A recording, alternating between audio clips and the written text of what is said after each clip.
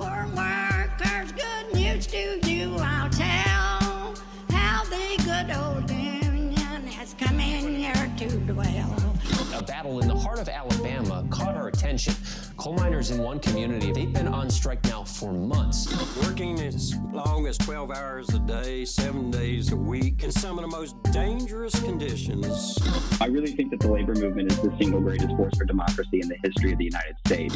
The story of Alabama is a story of not just resilience, but of militancy. I say no contract, you say no code. No contract, no contract. If we ain't all free, ain't none of us free. You're listening to Alabama's only union talk radio show, The Valley Labor Report, with Adam Keller and Jacob Morrison. Folks, welcome back. You're still listening to the Valley Labor Report. My name is Jacob Morrison. Ben Job is filling in for Adam. We appreciate his sacrifice. It's not that bad. This is fun. Yeah. Good deal. Glad it's not too bad. No. But yeah, we've got a great overtime lined up for you. Really excited about it. And actually, I said we're going to start off with the breaking down stuff about the ceasefire. But actually, I think that it might be helpful to talk about the ceasefire with having had the conversation about the defense industry and jobs first. So that's what we're going to do. We're going to talk about, because More Perfect Union recently put out an excellent video about the defense industry and jobs. And so I want to talk about that. And you know, we've had on this show some controversial opinions about war before, and those controversial opinions are that it's bad. That's very extreme, very extreme. Really radical. Killing people, children, innocent civilians, destroying country, that's bad. So, you know, sue me, okay? But that's kind of my perspective. But aside from, you know, the moral question, you know, is it good to murder children? You know, okay, well, that's just too difficult to kind of think about. You know, that's a very complicated question. Another way to think about it is, or at least, you know, an additional frame to think about it is what More Perfect Union did last week. It was an excellent episode of The Classroom. That's a regular series that they do on YouTube. And this one is about the claim that defense spending is good for the economy, right? And that's actually, you know, amazingly, you know, that is one of the big things that that will be the rebuttal. You know, you say, war is bad. It's bad for working people to murder each other. It's senseless. We shouldn't do it. War is bad. The the enlightened, kind of centrist, intelligent person says it's good for jobs. It makes all this money. Makes a lot of money for working people. Creates good paying union jobs. And that's why we have to murder brown people overseas, because so that we can have good union jobs, right? And so, you know, I don't personally find that very persuasive, but even on its own logic, it falls. But they compiled a lot of clips from the last few weeks of politicians telling us this, making this argument. War is good because, not because it's morally a good thing, right, to go around the globe killing people, but because it creates jobs. Let's play this clip. All right. Politicians from both parties are trying to convince us that foreign wars are good for improving America's working class. I'm going to send to Congress an urgent budget request to support our critical partners, including Israel and Ukraine. The supplemental the president put forward invests to ensure our military readiness and create American jobs. The overwhelming majority has, in fact, gone to supporting American jobs. American manufacturing, American jobs. This supplemental does build up that industrial base. This money is going to create jobs for Americans. Equipment that defends America and is made in America. This isn't a new strategy. For more than 80 years, politicians and the corporate elite have told us that war creates jobs and economic stimulus for all of us. So there we go. Creates jobs and economic stimulus. And, look, there's a reason that argument started, because it did used to have more, it used to have more legs to it, right? And specifically, the kind of quintessential war is good for the economy. We think about World War II. And it's also, World War II is also kind of a helpful place to peg why our military, why we should spend so much money on the military, because World War II was probably like the first war since, I don't know, probably one of a literal handful, like you could count on one hand probably the number of times that America has militarily intervened and it been morally righteous. And World War II is one of those few times, and so it's kind of a helpful thing, a helpful propaganda piece for people to use, because it was one of the few morally righteous wars, and it was also very good for the economy. It created 20 million jobs, it increased wages, union membership increased, and it created greater equality for women and minorities. And in fact, one of the things like that, if you're talking about the economy generally, you'll say unions are responsible for the Great Compression, the decrease in inequality, an increase in the standard of living. There's pensions, time off, that's because of unions. Well, one of the rebuttals to that I've actually heard, in conversations and debates with conservatives is that no. That's not the case, actually.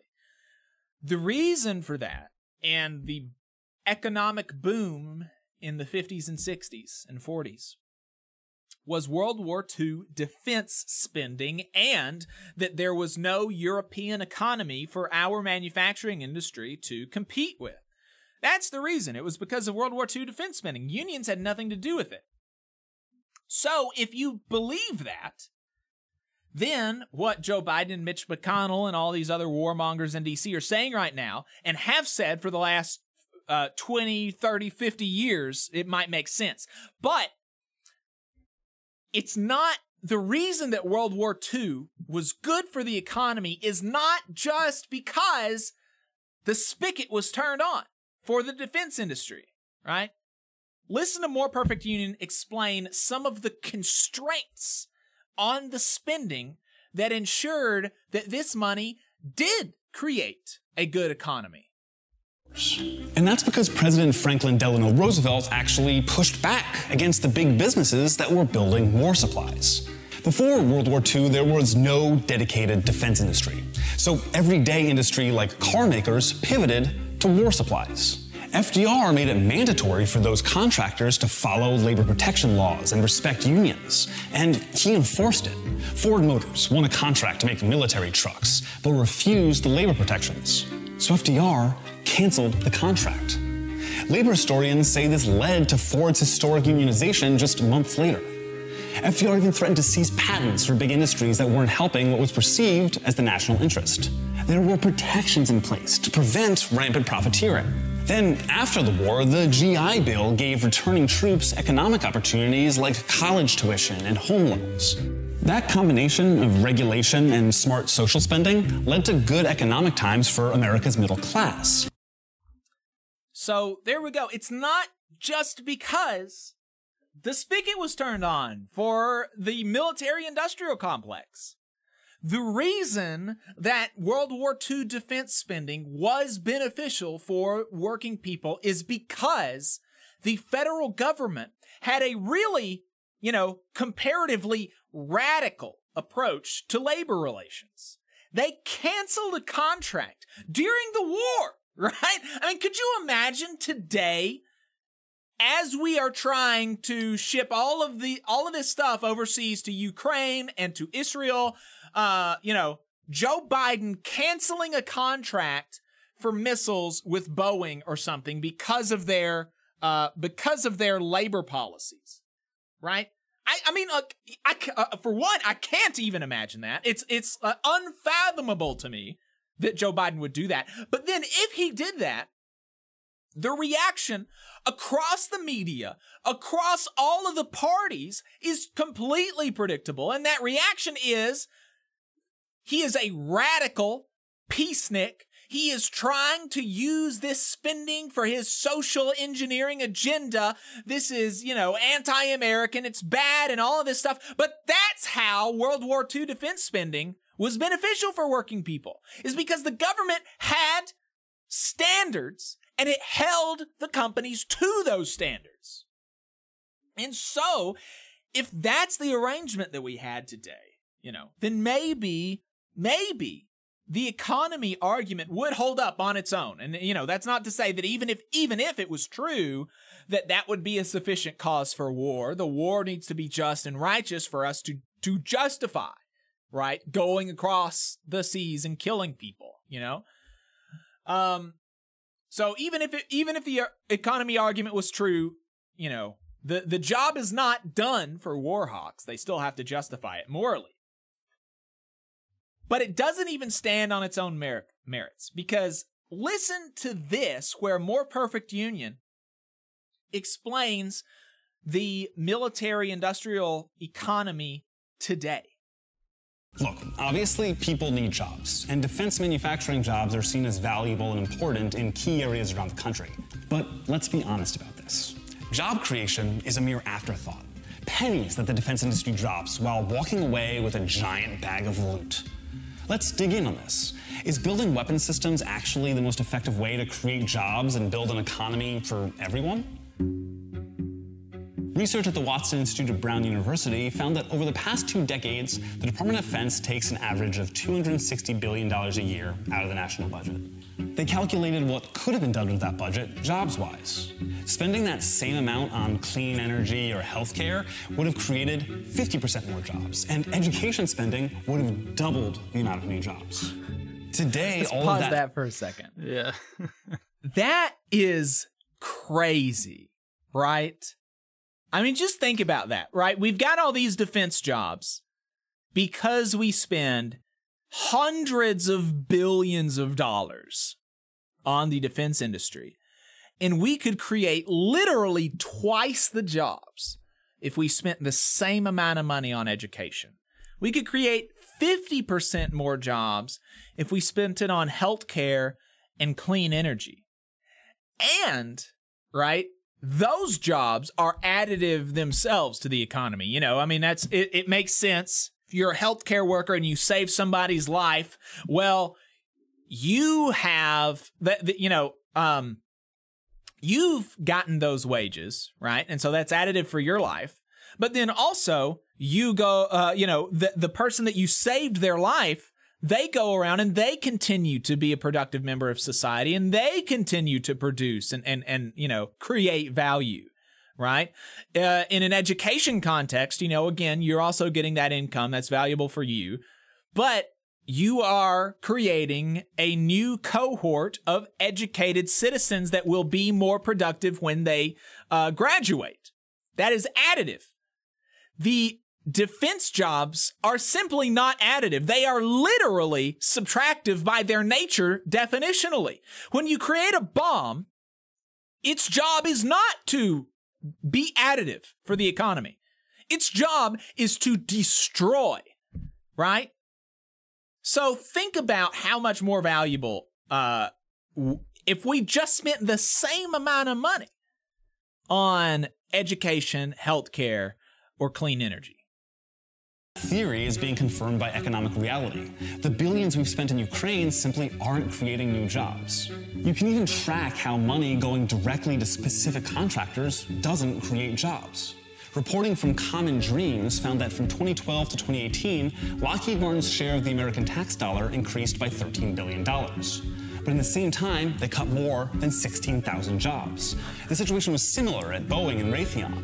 The only companies that added jobs only did so because they sucked up smaller companies and technically added their employees to their payroll. Yeah, pause and there for defense just a companies also second. don't care about the That is crazy. These defense companies continue to take more of our money while universally cutting jobs. They're taking more money and cutting jobs. That is not good for the economy. Okay, let's see this. Taylor Barnes at Ink Stick Media reported that arms companies are constantly moving their plants to states with right-to-work laws and other weak labor protections. Big union wins from World War II aren't sticking around. Lockheed had 69% unionization in 1971 and 19% in 2022.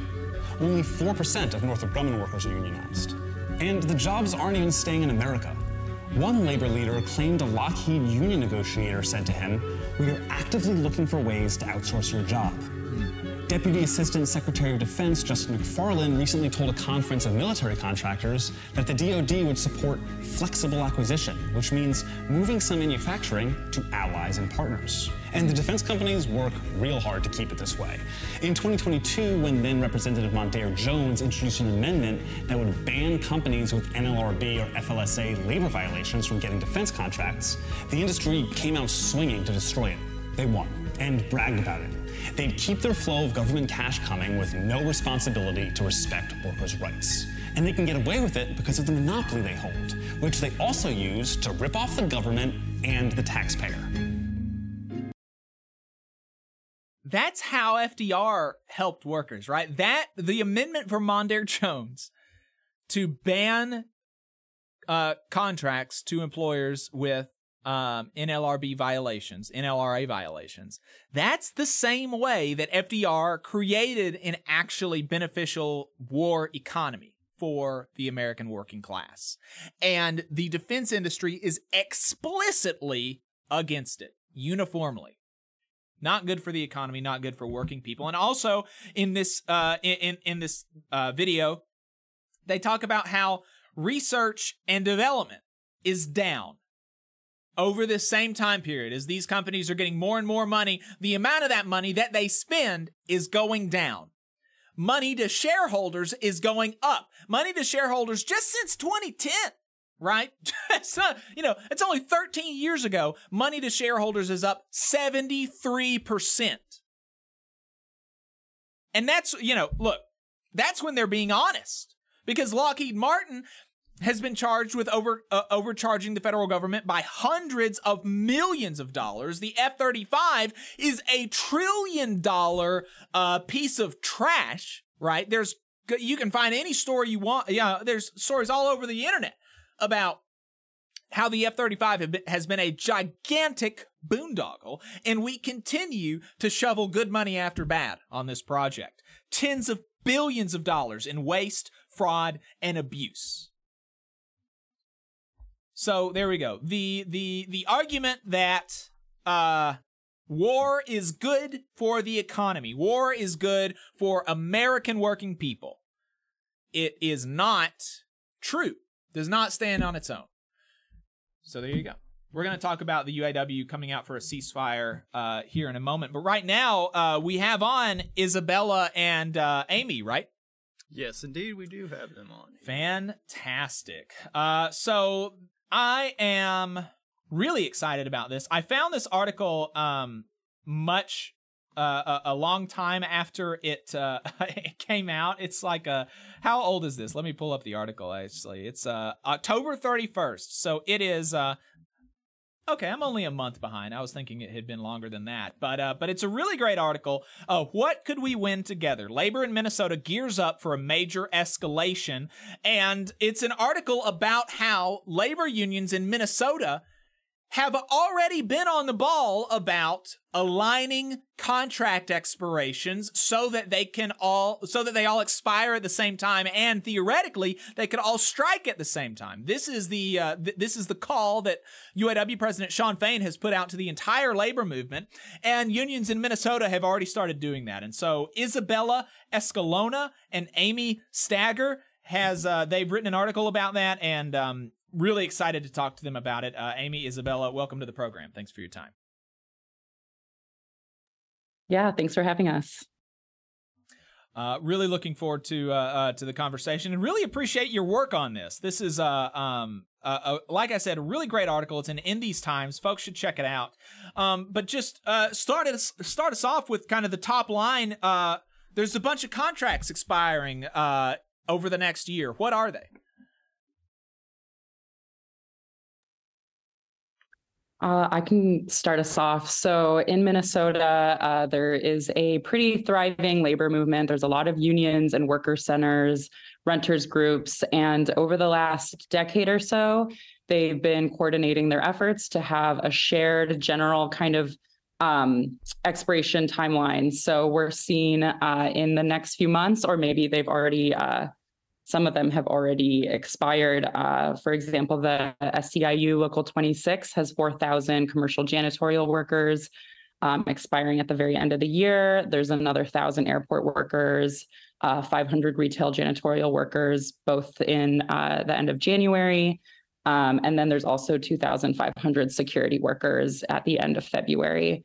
Along with that, we have Metro Transit, bus drivers and bus operators, train operators. They had a contract expiring in the summer and are currently negotiating and authorized a strike a few months ago.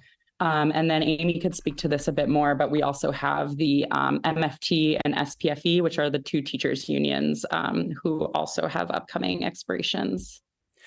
Do you know what the total number of workers under these contracts that have been aligned are? Yeah, we've been told that it's around kind of a range of like 20,000 to 30,000. There are a lot of public school teachers that in Minneapolis who went on strike,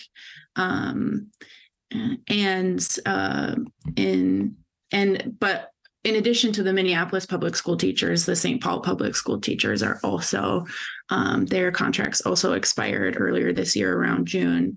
And they're still operating under the Pelra Public Employment Labor Relations Act, but they are currently negotiating as well. So yeah, 20,000, 30,000, I think is kind of a range of workers. That's a pretty significant piece of the economy over there. How long has this been in the works? When did they start? When did all these unions start thinking about and working towards aligning all these contract expirations so that they expire around the same time? And what got that started? Yeah, I could jump in here. So we would say about a decade. It's hard to put an exact date on it, just because some of these have been like less, more informal collaborations. But previous to working as a reporter, I was working at a worker center in Minneapolis, and I've kind of been in this world for at least about like 4 or 5 years now, and every single year, these kind of groups of unions have either 1 or 2 weeks of action. So they're almost like mini versions of what's going on now, where they coordinate around maybe a shared target, or maybe a few different contract expirations, or maybe a different group is having a march. So they kind of share, May Day is one of the dates I'd seen that before happen. So every year there's almost like a mini collaboration build up to this moment. So I'd say a decade, but I would say almost every year there's been kind of building this muscle of shared solidarity and kind of shared political power analysis in Minnesota too. Gotcha. And Amy, what is there a documented reason why they started trying to do this, trying to, build solidarity, between unions and then specifically the goal of aligning the contracts? Yeah. So what's very evident, we can't trace it to like a certain document or point in time, but what's very evident is that there has been a power struggle in the state of Minnesota going on for ever. And currently, there's a lot of unrestrained corporate and private power that is influencing how Minnesotans live and work, powerful entities reaching their tentacles into every part of Minnesotans' lives, from kids' learning conditions at the schools to pollution of neighborhoods to abuse in the construction industry, and even lack of holiday pay and leisure time to enjoy time away from work. And so the unions and workers are very focused on sort of educating the public on these powerful entities, that are, increasingly unrestrained in their power and control over our lives. And is there any like specific value to the coordinated contracts beyond, the obvious more is better, right? That's the whole kind of idea behind unions. When we come together, we're more powerful in one workplace, and thus it makes sense to say that in a geographic region, when more unions come together, we're more powerful. But I'm wondering if there are like businesses or organization, in the supply chain where a strike by a different set of workers would still have an impact on them, or maybe, they have one owner. Are there any dynamics like that? Oh yeah, definitely. One of the powerful groups discussed by unions and workers was the Minnesota Business Partnership, which consists of executives from over 100 companies and multinational conglomerates headquartered in the state. Minnesota has at least, I think, 15 Fortune 500 companies headquartered here. And 4 of the companies that were mentioned were General Mills, which is a consistent leader within the Minnesota Business Partnership and raises money for schools with its Box Tops for Education program while lending financial support to charter schools. So we can see how private power is influencing against public education. And then another company that was mentioned was Ameriprise Financial, a wealth management company headquartered in downtown Minneapolis that manages working people's savings for retirement through pension funds. And the rise in subcontracting in the 1980s eliminated pensions for many of the janitors who work cleaning the corporate offices there. Another company that was mentioned was U.S. Bank, which is a longtime partner of Dominium, which is a housing developer and opponent of rent stabilization, which has also been a fight here in the cities. And workers are also saying, too, that corporations should be paying their fair share of environmental impacts. They talked about 3M Company, which has faced litigation for its role in disposing forever chemicals into the environments around here. And so, they're hoping that, collective action and solidarity with their community is, part of this broader strategy of, bargaining for the public good, not only to improve their members' working conditions, but to fight for a structural change within their communities. Yeah, definitely. So this event that we went to back in October, where there were thousands of these union members all together in one space, really it was around 4 pillars. So better, livable, family-sustaining jobs, cleaner environment, truly affordable housing, and good schools. So something, some of these groups will see is, if you fight for one, very quickly you see it getting pit against each other. So one place you see this is in construction and housing development. So this is a new article that we just came out with at Workday Magazine, is that this idea that, if you want affordable housing, it's going to have to be on the backs of construction workers, and we're going to have to just underpay or not go union or have these, unfair labor practices or, sub-minimum wage, whatever the case may be. So by uniting these causes and at least having that shared analysis, there's, less room to pit these movements against each other. We also see that with the environment and worker protections. We see that with schools and jobs. When teachers go on strike, teachers are seen as, hurting the school or whatever the case may be. So really trying to get ahead of that and sort of make sure that these movements and these different fights aren't being pit against each other.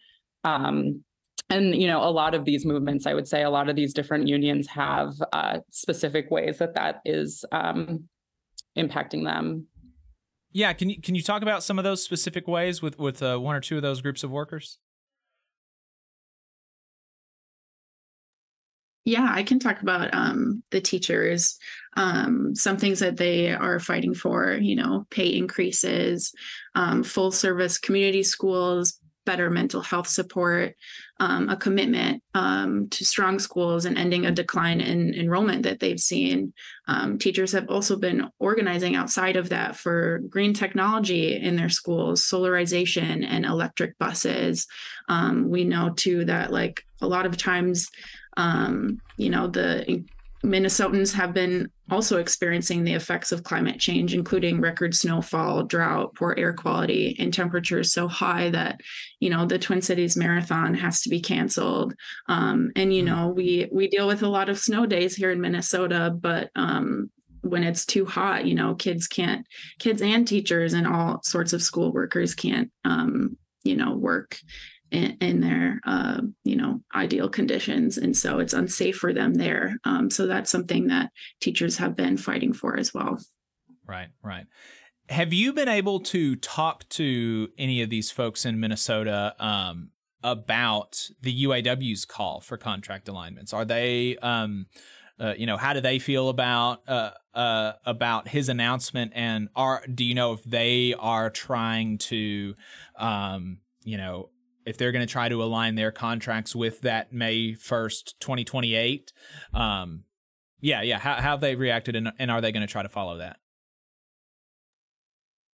Isabella? Question. I don't think at least I haven't personally spoken to any of these workers since that announcement. I will say that this event happened in early October. So in a way, Minnesota was a little bit ahead of the game in that strategy. I will also say too, being in the Minnesota labor movement, I kind of assumed everybody was already doing this. And when I spoke to other organizers outside of the state, I was like, oh, I thought like this was what all the states were doing. And, there are little hubs of cities or certain areas where there is this alignment. But I will just say I was really surprised that this wasn't, a just tactic everybody had been taking. So I can't speak to that exact date that the UAW put out. But I do think that Minnesota's kind of already has that strategy in the works. Well, that's great. I'm really excited to hear that, and it is in some of the analysis around his call to action, so to speak, for May the 1st, 2028, has talked about how for a lot of unions, not only does it seem difficult for them to align their contract expiration with other unions, but even within their unions, it's and like you said, that's kind of I have been really, kind of flummoxed by some of the random assortments of contract expirations that some unions have allowed themselves to be put into. And I'm thinking specifically right now about the paper mills. I don't know if y'all have very many paper mills up in Minnesota, but the United Steelworkers represents a lot of paper mill workers, and they have at the big companies like WestRock or International Paper, they have national master agreements, and that expire at one time. But the national master agreement isn't the one with the no strike clause. It's the local agreements with the no strike clause. And the local agreements all expire. Like there's no coordination among the local agreements. It's all, evenly spaced out over the 4-year term of the contract. It's crazy.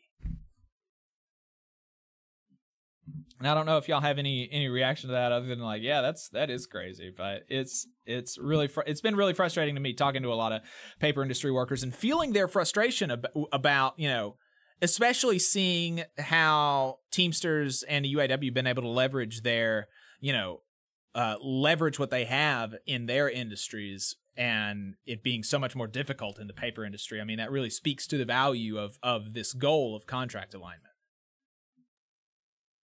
Totally. I think, just kind of a general reaction to that is I think that's intentional, making sure that these contracts are not aligned is, in part intentional. I mean, I can't speak to all the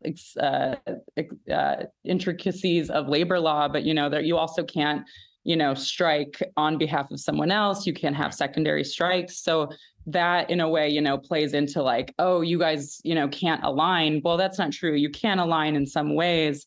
Of course, being mindful of those kind of legal parameters, especially if we're talking, traditional unions. But, there's a lot of ways that these things are divided. Also, something we didn't explicitly say either, but another kind of contingent here is worker centers. So worker centers aren't under the same kind of legal restrictions or, bargaining and expiration dates. But something we are seeing in the Twin Cities right now is, non-union construction workers who are organizing with worker centers, or rideshare drivers. These are also other groups who have historically not been union, have been sort of excluded from traditional bargaining. But instead, by organizing in these other forms, they're also able to kind of take advantage of this shared expiration date to do other types of actions to align their, either like events or calls for legislation or protests, whatever it may be, with this kind of early spring timeline that a lot of the unions are, because, unions and non-union workers also have been, historically pit against each other. So I would also wanted to just make sure we spoke to that, part of it too, is that worker centers and not traditionally organized labor is also a part of this. Right. Well, Amy, Isabella, I really appreciate your time and the work that you're doing for Workday Magazine. Workday Magazine is a really cool thing that y'all have over there. I've talked to Sarah about it, and I'm incredibly jealous of what y'all have over there. Could you, I guess, make a pitch for Workday Magazine? What is it that y'all do over there, and what kind of stuff can people find? Yeah, so Workday Magazine is, we're based in the Twin Cities in Minnesota, but we've recently, within the past year, expanded our coverage towards the broader Midwest and even national and international issues. We've written about, the intersections of the labor movement when it comes to climate and militarism. Our editor, Sarah Lazar, has been a very important part of this transition, and I love getting to work with her and Isa as well. They both bring such a wealth of knowledge and experience to what's going on in the labor movement right now, and always surprise me with how ahead of the game they are. So, yeah. Well, Amy, Isabella, appreciate your time. Is there anything else that you want to make sure you leave folks with before we let you go? Yeah, I just want to, shout out to the workers and unions who are celebrating and building off the momentum of the past year's wins in Minnesota, which include a lot of legislative wins, like the establishment of a nursing home workforce standards board here, driver's licenses for all, free breakfast and lunch for students across the state.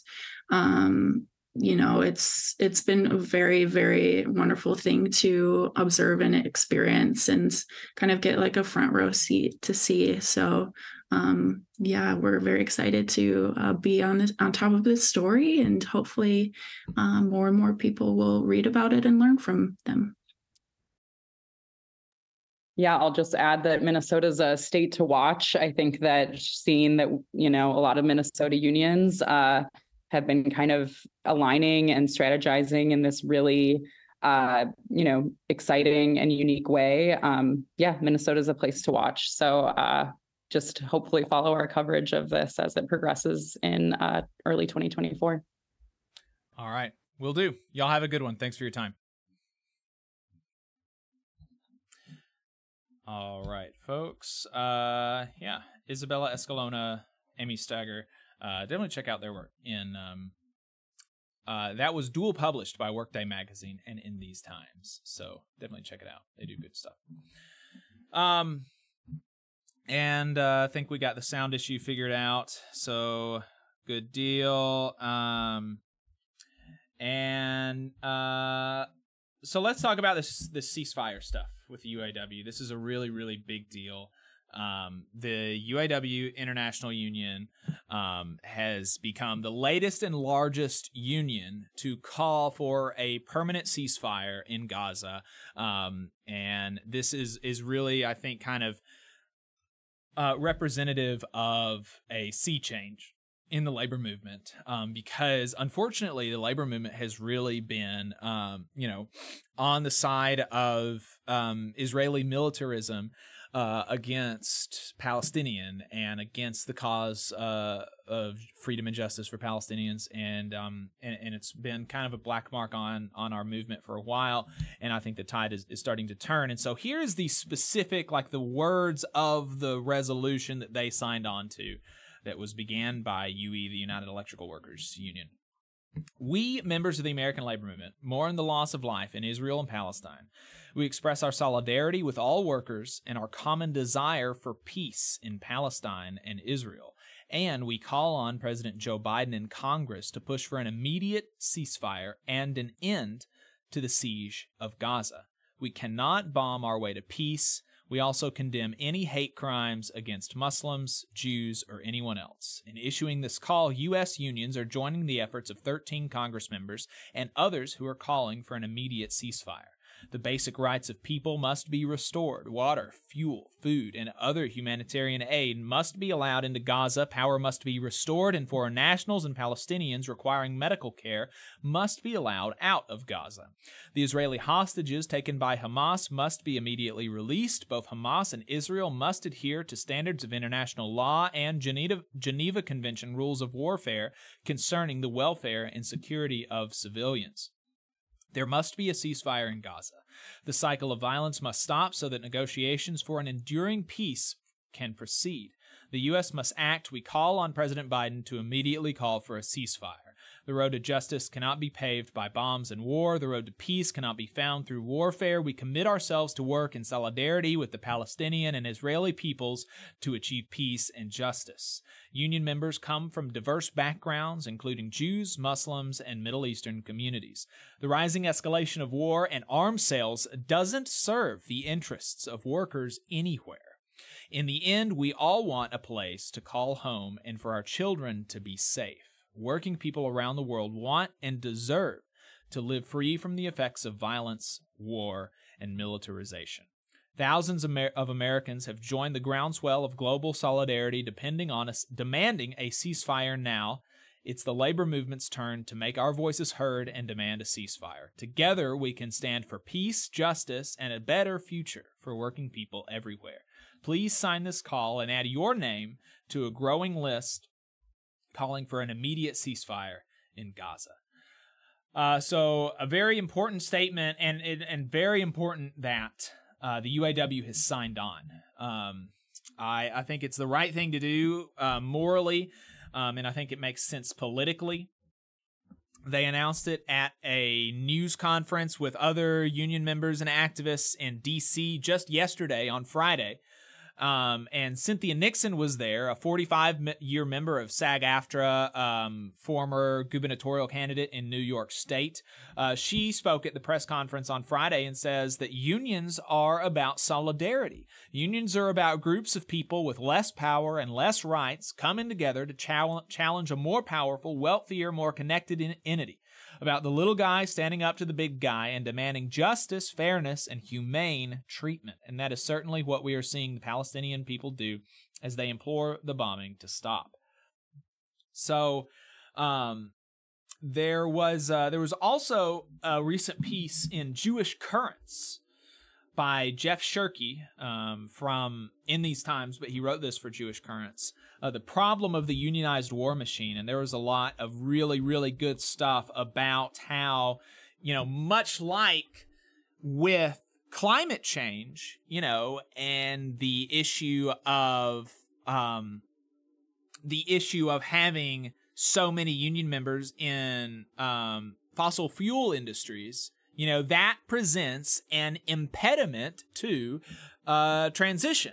And so, we have to figure out a way to reconcile these differences because it is necessity to move away from fossil fuels.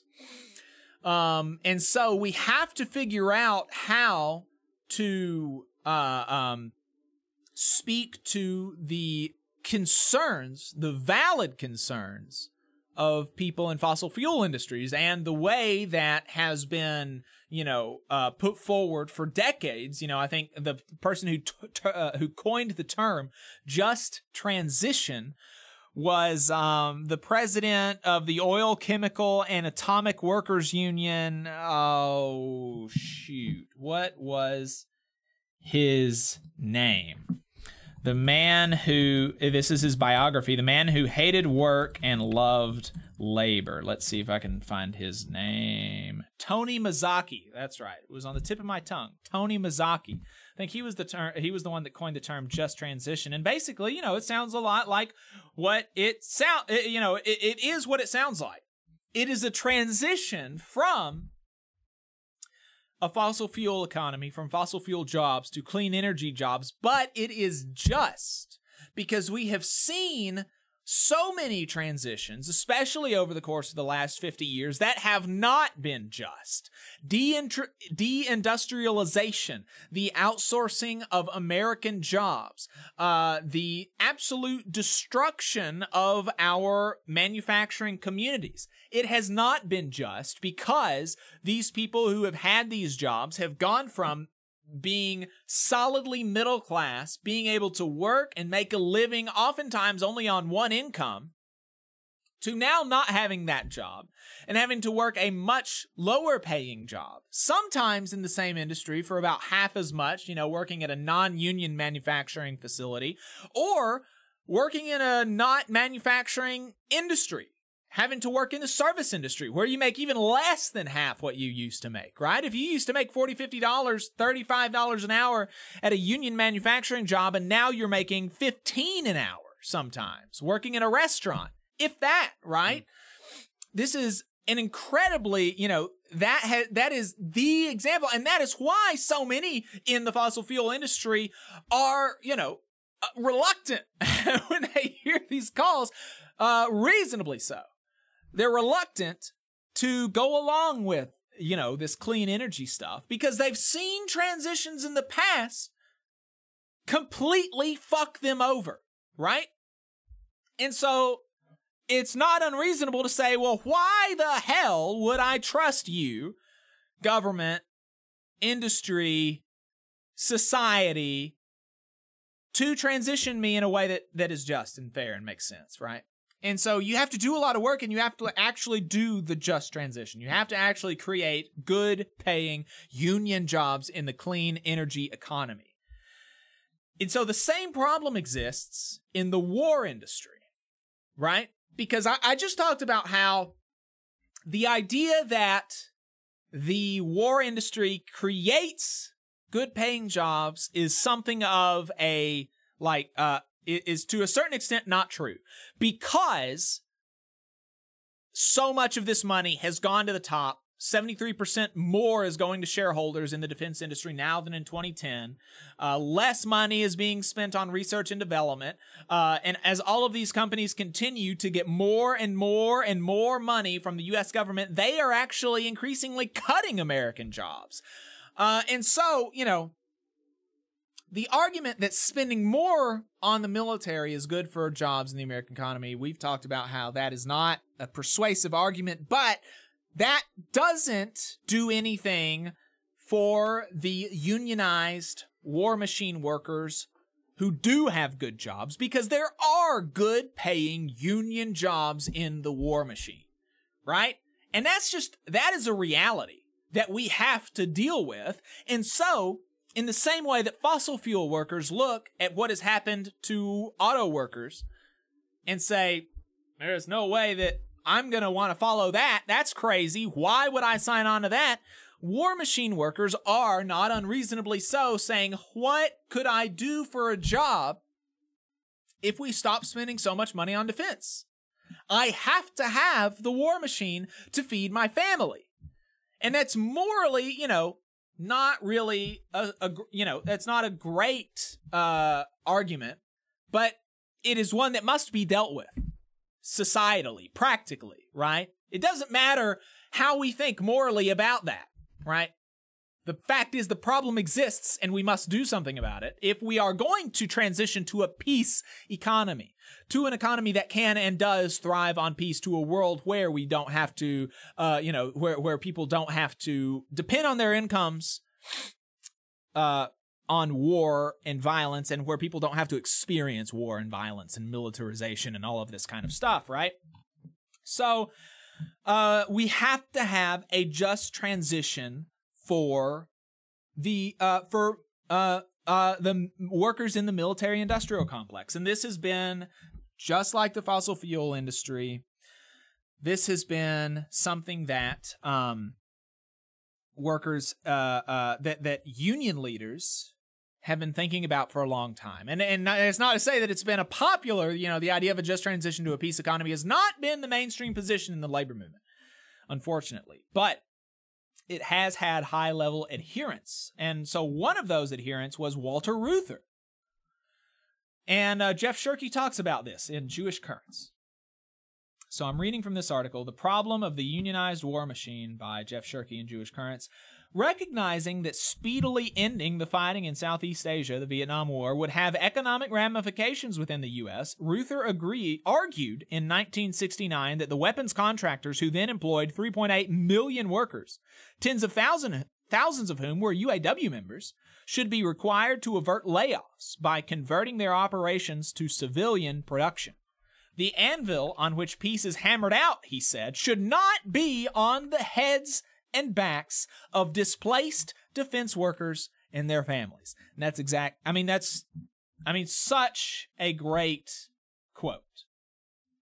And it can't be if we're going to actually do this, because we need their support. We need the support of the labor movement, and the support of the labor movement is going to largely depend on convincing these people who work in these industries that this needs to happen. So the anvil on which peace is hammered out should not be on the heads and backs of displaced workers and their families.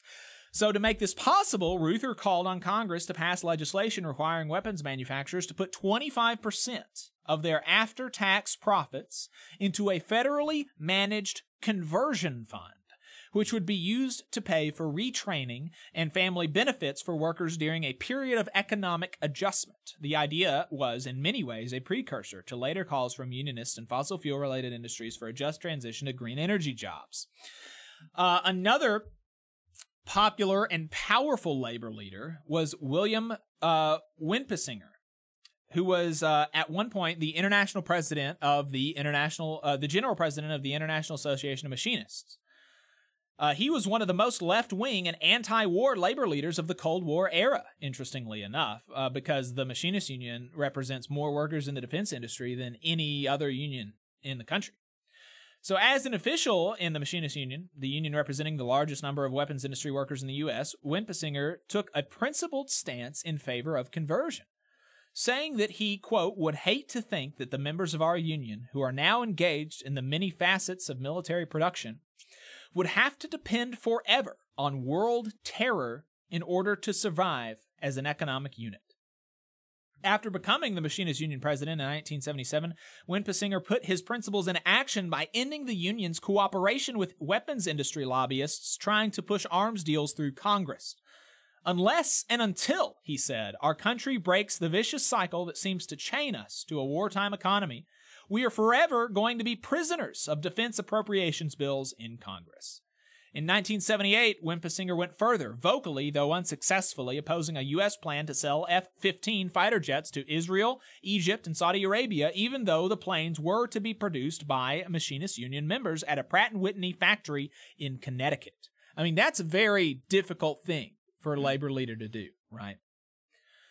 After reading this article, I'm going to have to read more about Wimpesinger, because he sounds like a very, very interesting figure. Very good guy. So this is him being quoted again. The obvious result of the sales would be to heighten tensions in the region. We need peace, not profits. Such anti-war advocacy often ran into resistance from skeptical Machinists Union members and staff, but Wimpesinger was resolute. Quote, sometimes self-interest has to take a backseat to what's right, especially if the choice is between a layoff and a death. So I think very powerful argument from Wimpesinger and very practical solutions presented by both Walter Reuther and William Wimpesinger, the UAW and Machinist Union's presidents, respectively, during the 60s and 70s. Well, Jacob, they have the same kind of argument about transitioning from fossil fuels to like green energy, where it's like you're going to destroy all these jobs, but with green energy, you need infrastructure. If you're going to build nuclear plants, you need thousands of hectares of concrete. You need people to maintain this stuff. It's not like changing industries means you'll even have a net loss in jobs in the long run. Things like the New Deal and with building some of the infrastructure we still use around here. I mean, that was incredible amounts of jobs were created for that. Yeah. And the thing is to make them good jobs, right? Because, and there was just recently a report from Alabama Arise about the auto industry in Alabama and how it has fallen short of a lot of the promises that the auto industry made to the government of Alabama as we shovel hundreds of millions of dollars into their pockets. And that's the reason that people are skeptical of any sort of transition, is because we have seen these transitions to bad paying, bottom of the, low road, bottom of the barrel jobs with low wages, bad working conditions, unsafe working conditions, disrespect on the job, tyrannical corporations. And so we have to make them good paying jobs. We have to make them union jobs, and we have to have the government do like it did during World War II and hold these companies to account and to certain standards, labor standards, and all of this kind of stuff to do an actual just transition in both, for both the defense industry and the fossil fuel industry. So anyway, that's a incredibly, incredibly consequential move from the UAW to endorse a ceasefire in Gaza. Very appreciated, and looking forward to continuing to watch these developments. Okay, so here's another thing that happened last week. Walter Reuther in the chat says, thanks for the shout out. So here's another thing that's happened last week. Elon Musk was interviewed, and, he talked, there's, it's just so, I don't know.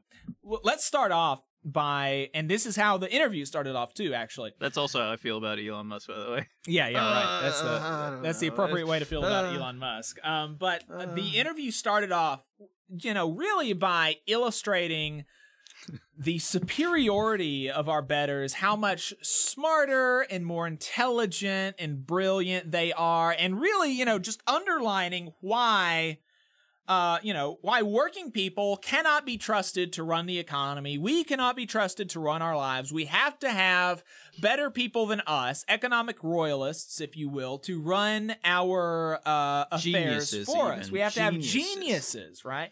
We have to have geniuses to run our affairs for us, like Elon Musk. And that's why it is such a good thing that he has so much power as a single individual. He illustrated that when they started the interview. And Jonathan, the only reason I'm here is because you are a friend. What was my speaking fee? You're not making any. First of all, I'm Andrew, but yeah, sorry, it's okay. Second of all, we've known each other for a very long time. I've spoken. Yes. And listen, he's trying to grab it back too. Listen. What I'm trying to illustrate is that sometimes I say the wrong thing. And Jonathan, the only reason I'm here is... Okay, that's it. Okay. Also illustrating that they have insane laughs, too. That's another thing that he illustrated. Yeah, so there you go. There are betters, obviously. They should be running society. They should have no checks on them, all that. They talked a lot about stuff, said a lot of really silly things, pontificating about the meaning of life, digital God, all this kind of stuff, and really smelling his own fart in a lot of this conversation that other people have talked about endlessly. I think the big moment was the go F yourself moment. That's what a lot of people, hung on to, which is another classic system for getting more advertisers. Yeah, super. Yeah, antagonize them in the press. Just continuing to illustrate how much better Elon Musk is at running the affairs of working people than working people would be, by telling the people who make the operation of the company that he runs possible to go F themselves.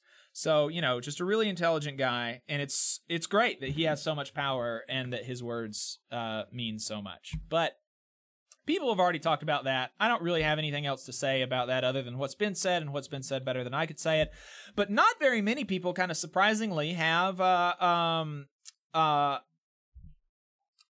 reacted or analyzed or commented on another part of this interview where he talked about how he felt about unions, and it was very revealing. So let's play this clip. How worried are you that the unionization effort that just took place I shouldn't say effort, but the new wages and the like at GM and Ford that they're coming for you? And they are coming for you. What is that going to mean to you and your business?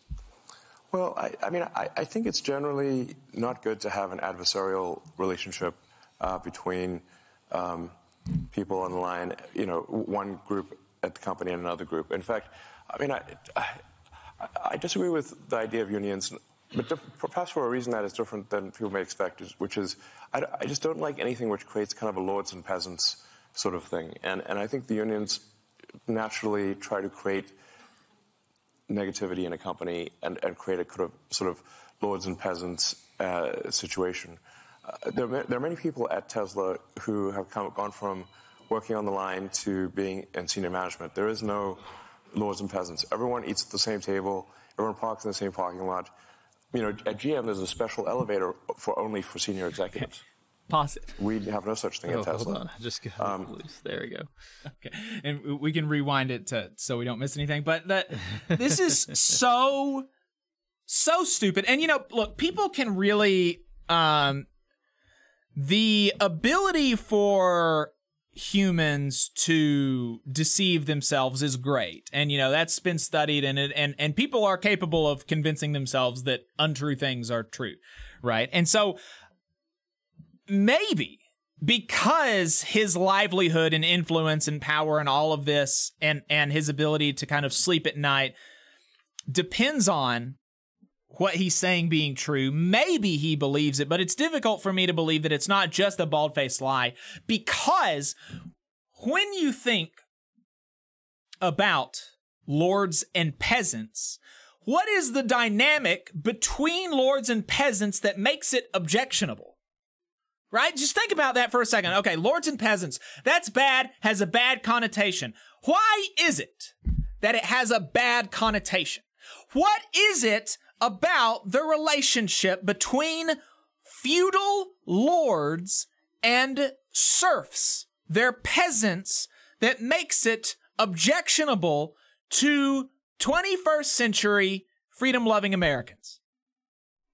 The dynamic that makes it objectionable is the amount of power, of undisputable, indisputable, unquestionable, unchallengeable power that lords have over peasants. The ability of lords to dictate anything within their realm that they want. It is up to them, and totally up to them, whether and how much you will have land. It is up to them, and totally up to them, whether or which crop you will be able to grow. Up to them whether you can have anybody else living with you. Whether you can, everything within their realm on their property is totally within their control, and there is nothing the serfs can say about it. They have to either acquiesce to the demands of the Lord or flee the land and run away. So I hope you can understand where I'm going with this, because that is the dynamic that exists in non-union shops, right? At Tesla, at Nissan, at Subaru, Toyota, Honda, Mazda, Hyundai, Mercedes-Benz, Volvo, all of these places, the dynamic is that these companies have total and complete dictatorial control over everything that happens within their realm of influence, within their factories. As a worker, when you clock in for your shift, you clock out of your rights and privileges and freedoms as an American citizen. You no longer have freedom of speech. You no longer have freedom of movement. You no longer have all of this kind of stuff. You are now literally a subject at the beck and whim of the company, without any recourse, without any negotiating power, none of that. It's completely, it is literally a serfs and peasant relationship. And that's the objectionable thing, is the power and the ability for the Lord to decide what happens to the serf. That is almost the power that companies have over non-union workers. And so the way that, union workplaces are actually much less lords and peasants dynamic. You could say it's authoritarian or anti-democratic even. Yes, the dynamic that exists in non-union plants. And so unions make these places more democratic, and they lessen the power that the lords have over the serfs, right? And then his example of, unions create a lords and peasants mentality, and then his first example of how unions do that is that GM has a special elevator for management.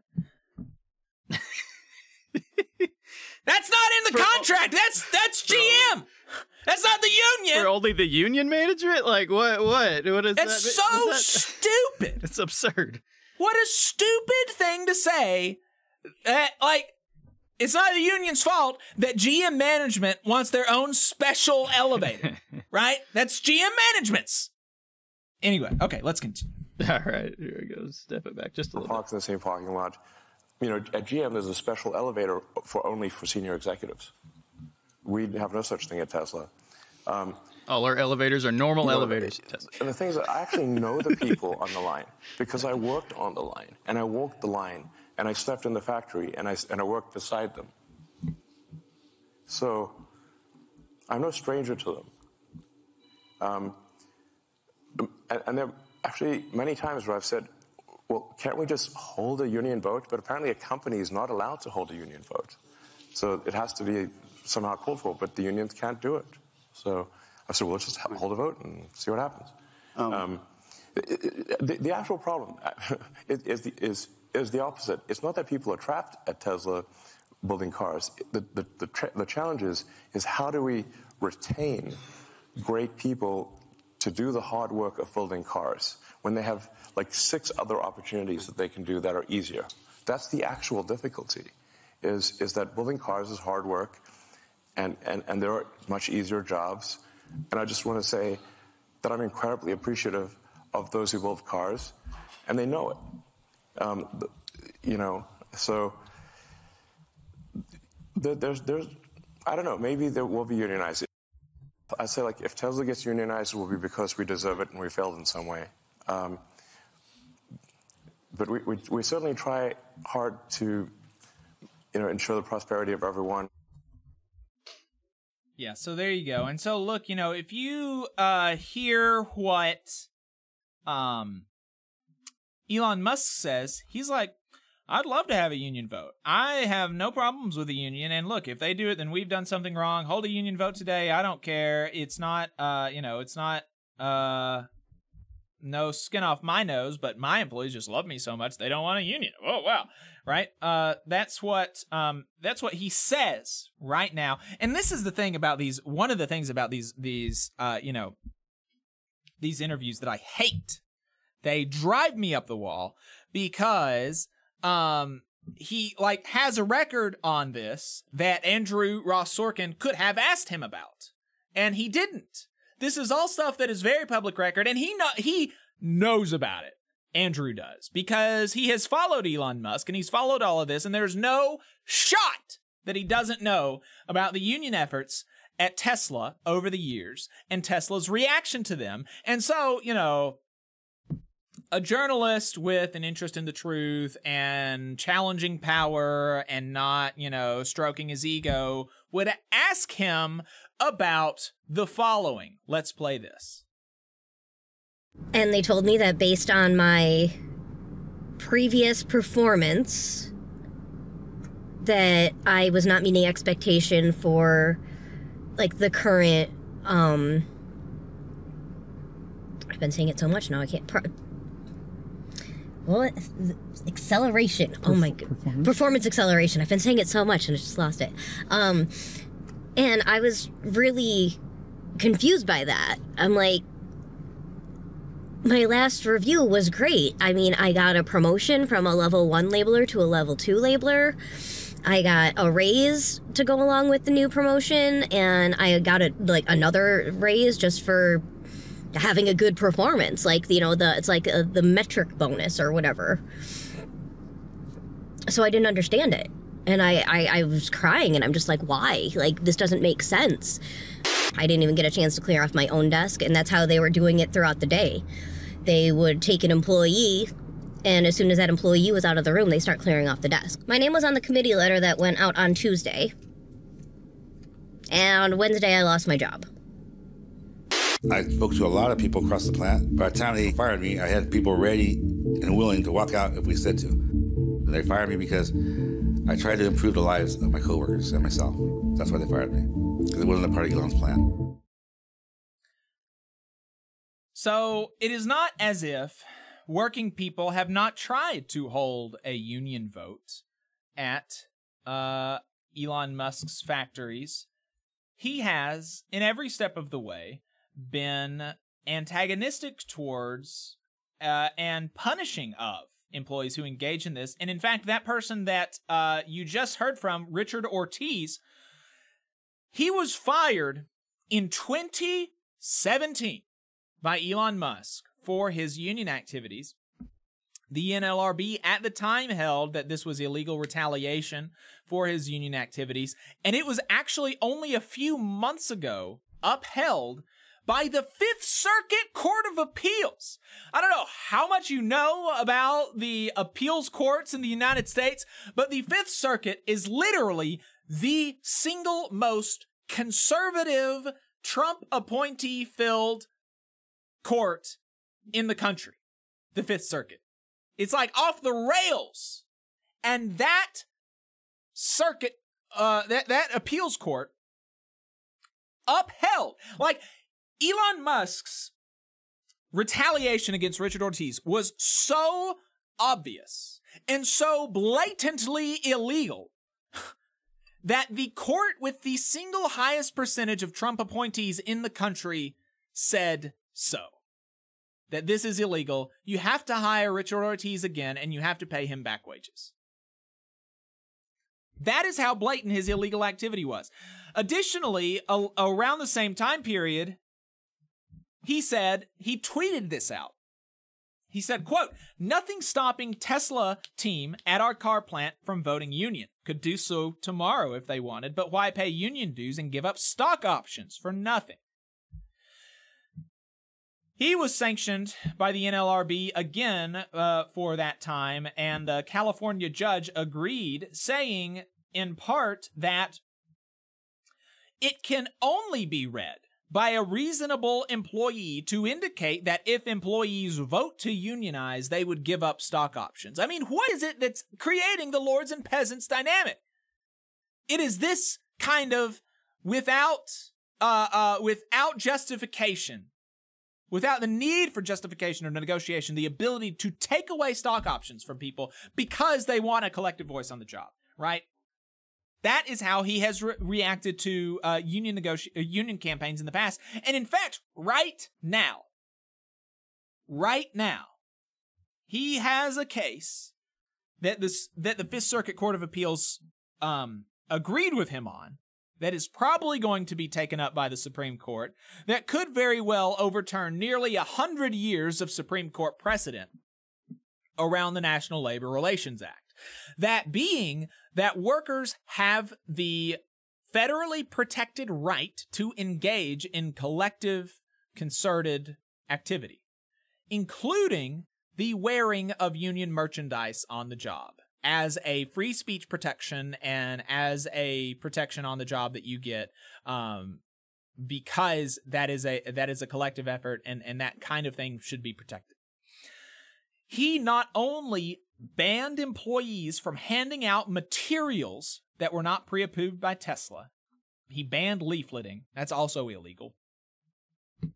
After employees began to wear shirts with union insignias to work, the company instituted a restrictive dress code that prohibited unapproved pants and shirts.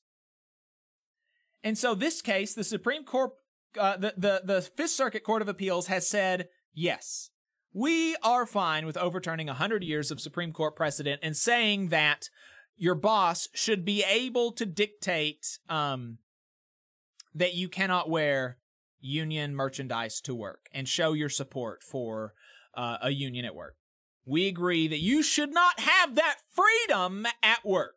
Your boss should be able to take away that freedom from you at work whenever he wants if you don't have a union. And that is what Elon Musk is doing right now. And that's the kind of thing that Andrew should have asked him about. Okay, you're saying I would be fine if the UAW held a vote at my plants tomorrow. Well, why don't you let them wear UAW shirts on the line? Right? But that's not something that Andrew asked. And for the life of me, I don't understand it. It's incredibly frustrating. So there you go. That was Elon Musk's words on unions versus Elon Musk's record on unions, and they could not be more different. Okay. Oh, yeah, and I'll go on record because a commenter. I was not saying Elon Musk is a genius. I was joking. Oh, yeah. Yeah. Right. At the very idea. Yeah. All right. Goodness gracious. Okay, so here's the last thing that we're going to talk about. This is the new Department of Labor rule about overtime exemptions. Okay, so the standard is that you have the rights, and your employer must pay you over 40. It must pay you time and a half if you work over 40 hours in a week. Okay, that's kind of the standard. But then there are exemptions from that. And so one of those exemptions is the professional employee exemption. And it's basically that, look, if you have job duties that are kind of related to, you have all this,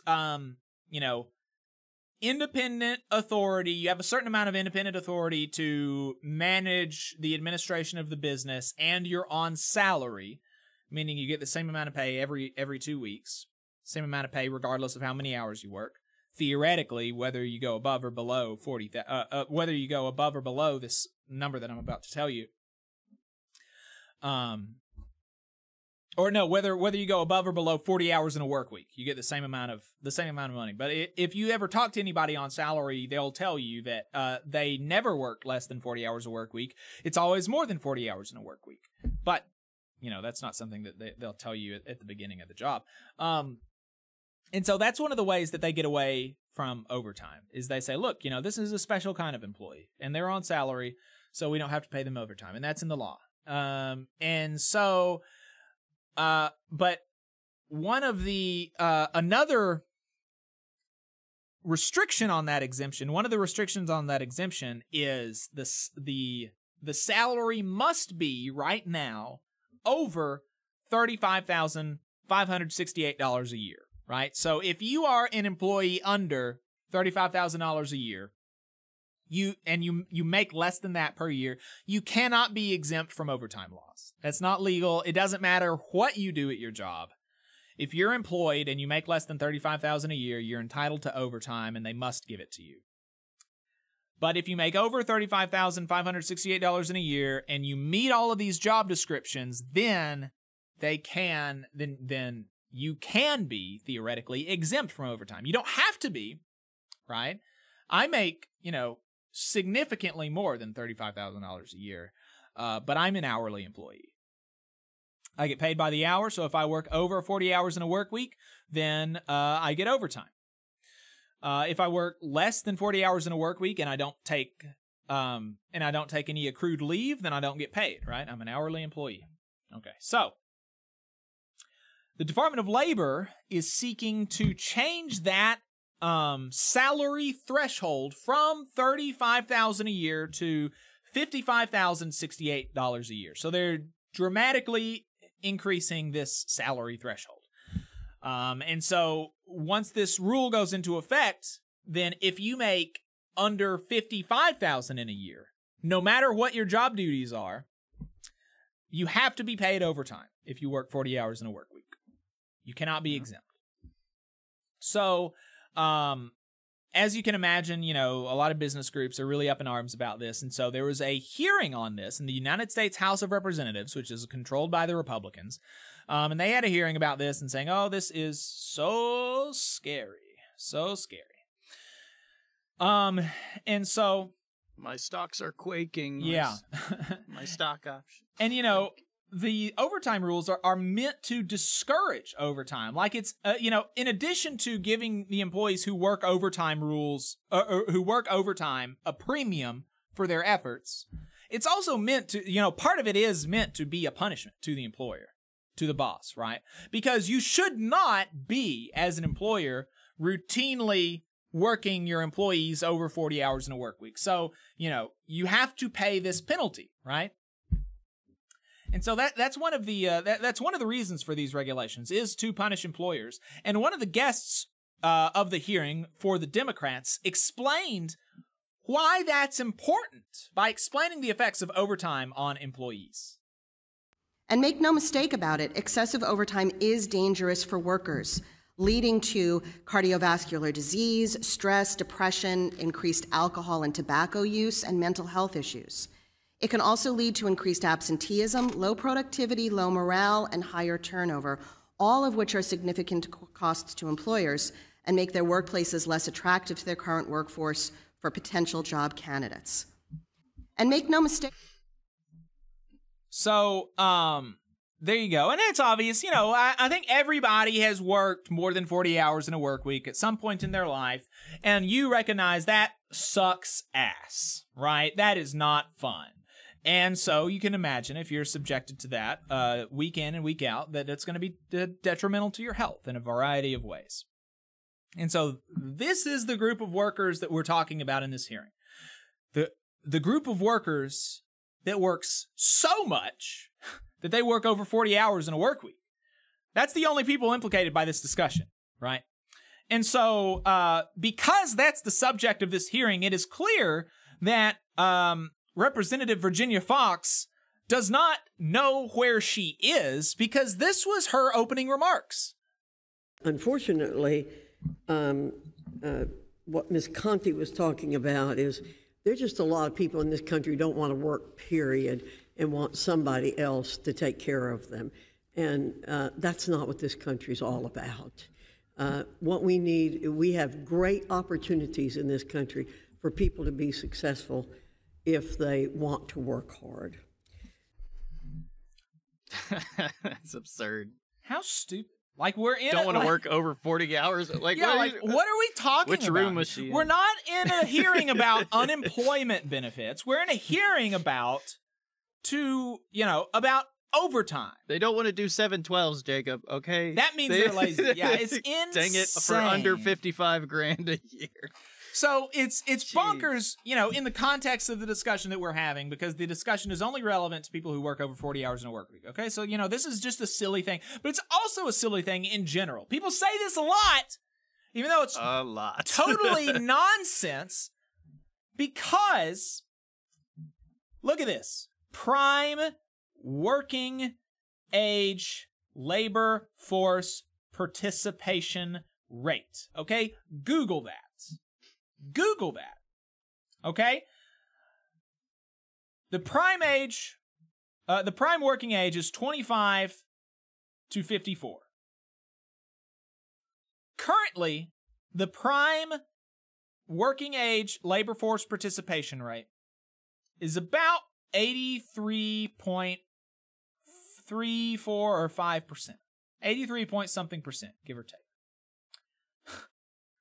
That means that more than 8 in 10 people who are working age are in the formal economy, right? These are people that the government is tracking. Over the board, yeah. This is not, this is not like mothers taking care of their children. This is people who are getting a paycheck every week, 83 point something percent. There have only been, in the history of the country, like 6 years where more prime age working people are working. Only 6 years. In the entire history of the country, since 1776, there has only been like 6 years where we have had more prime working age people in the workforce. So this is just such a silly thing to go around saying because it is so unreflective of reality as to be absurd. And those 6 were like in the 90s or something, which is, historically not a great time. The 90s, right? How old is Virginia Fox? Let's Google that for a second. We gotta figure out where this brain came Fox age. Let's see what okay, she's 80 years old. She was born in 1943. That means she was 25 in 1968. Okay, let's see what the prime working age labor force participation rate was in 1968. 71%. 71%, a full 11, 12 percentage points less than it is today. Those lazy non-working. And that's also part of the argument is that like people don't want to work today. People don't want to work today. Today, people don't want to work as compared to, presumably, when I was prime working age, back in the 60s, when only 70% of prime working age people were in the workforce. It's just insane. It's so disconnected from reality that it makes, I go into a rage. I don't understand how people can say this because it's so unreflective of reality. Okay, so now, there were some other people who did not, just kind of walk out of the nursing home and like, where am I? I don't know what's going on, right? There were some people that knew where they were and that did make arguments. I did not find them persuasive, but let's listen to them. I'm nothing if not fair, and I'll hear people out, right? So let's listen to one of the first arguments from the Republican side of the aisle as to why this new rule would be bad. First, the proposed rule rejects 85 years of Department of Labor practice and would transform the salary threshold into a completely unprecedented regulatory device. Since 1940, the department's regulations have consistently embodied the principle that the purpose of the salary threshold is to screen out obviously non-exempt employees. Weeding out those individuals avoids the department, employers, and workers wasting time analyzing job duties of employees whose pay is so low that there is little chance that they would satisfy the duties test for exemption. The department has repeatedly cautioned that the salary level must not be so high as to exclude a substantial number of workers. Yet the proposed rule acknowledges that it would deny exempt status to at least 3.4 million workers whose duties qualify for exemption today. And the department admits in a footnote that the real salary threshold it intends to put into the final rule is quite a bit higher than the already high level stated in the proposal. In short, the proposed threshold of more than $55,000 per year would, for the first time in the nearly century-long history of the FLSA, transform the salary threshold into an entirely new regulatory tool, one that operates to deny exempt status to millions of workers whose job duties qualify for exemption. Wow. That's pretty crazy.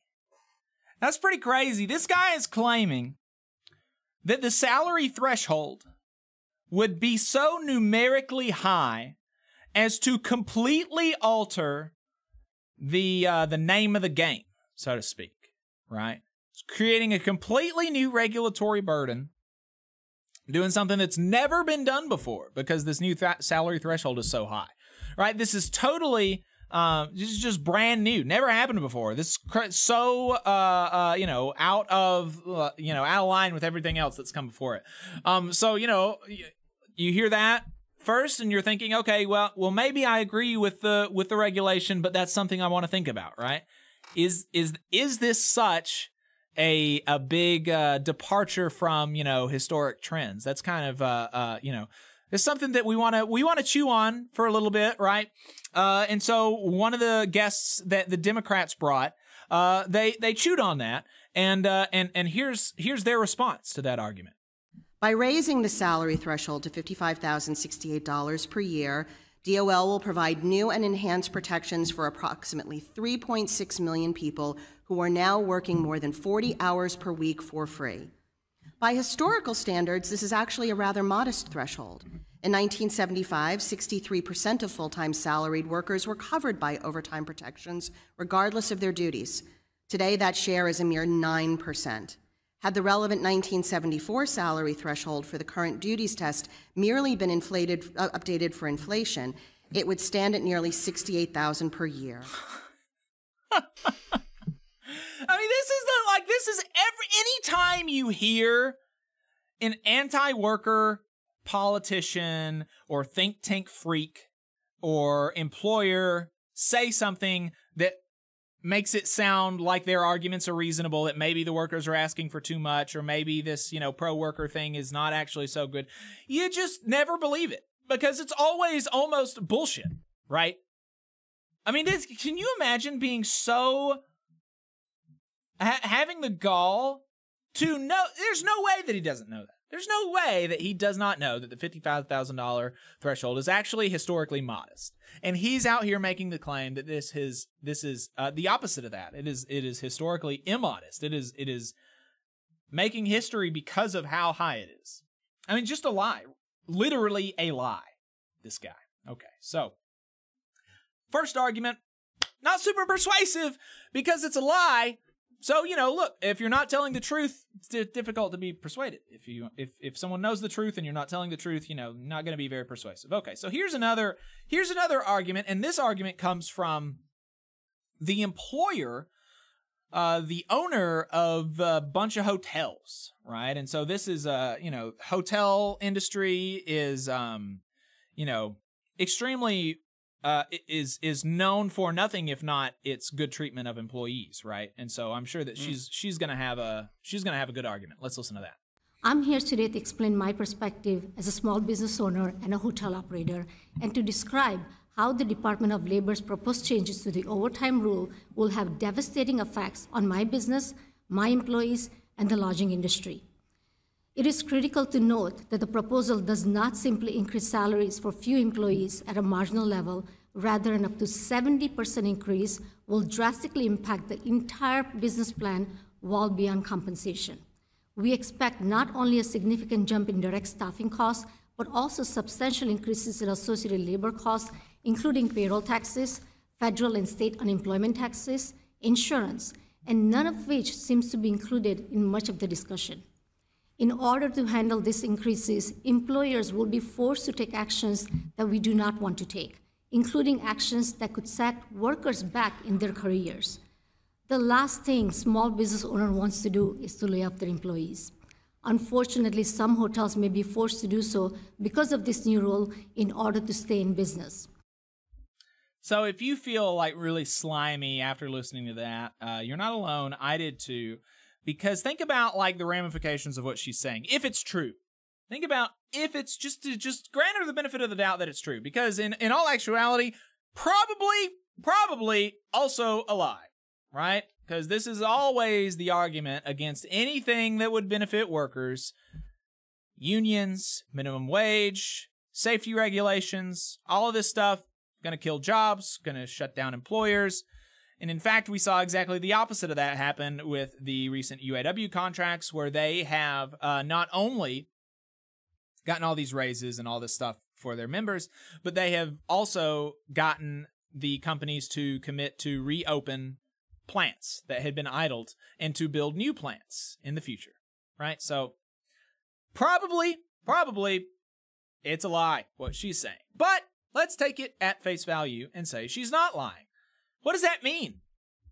If she's not lying, what she is telling us is that she utilizes so much overtime labor from people who make less than $26 an hour, which is about what the threshold is, right? $55,000 a year, about $26 an hour. She utilizes so much labor, over 40 hours in a work week, from people who make less than $26 an hour, that it could drastically affect her entire business plan and cause her hotels to close. That's bonkers, right? How could that even possibly be the case? Right? You can only possibly work somebody, 80 hours in a work week, 100 hours in a work. There's only so many hours in a week, right, that are even available. And then you got to sleep. You got to go home, right? It's just difficult to imagine that that's even possible, that could be the case. But if it is, think about what that means for the people she is exploiting, right? It's a real lords and peasants kind of conundrum where they're like, if we pay these peasants who are already working 40 plus hours, which is what blows my mind about like all these arguments, like they're already working full time plus hours. It's like, we pay them too much. It's going to destroy America. It's going to wreck our economy. It really is brutal. It really is wild.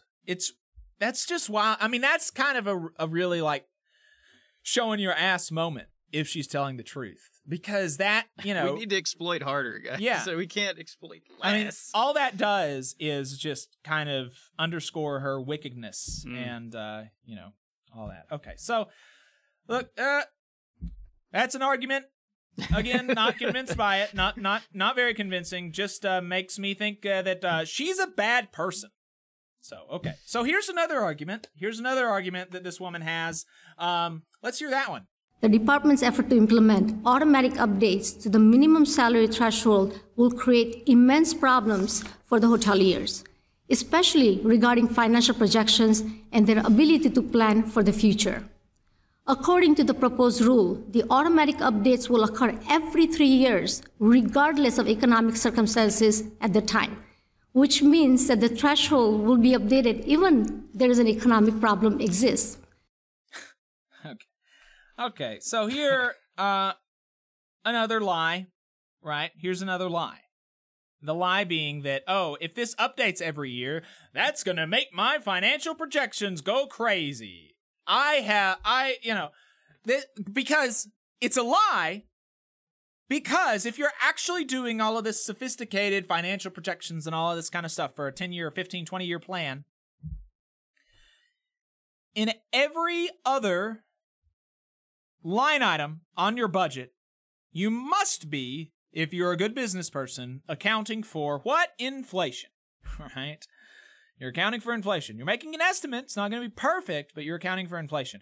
And so she's saying that if I have to account for inflation and keep the actual real value of this the same, that's going to make, I'm not going to be able to make financial projections.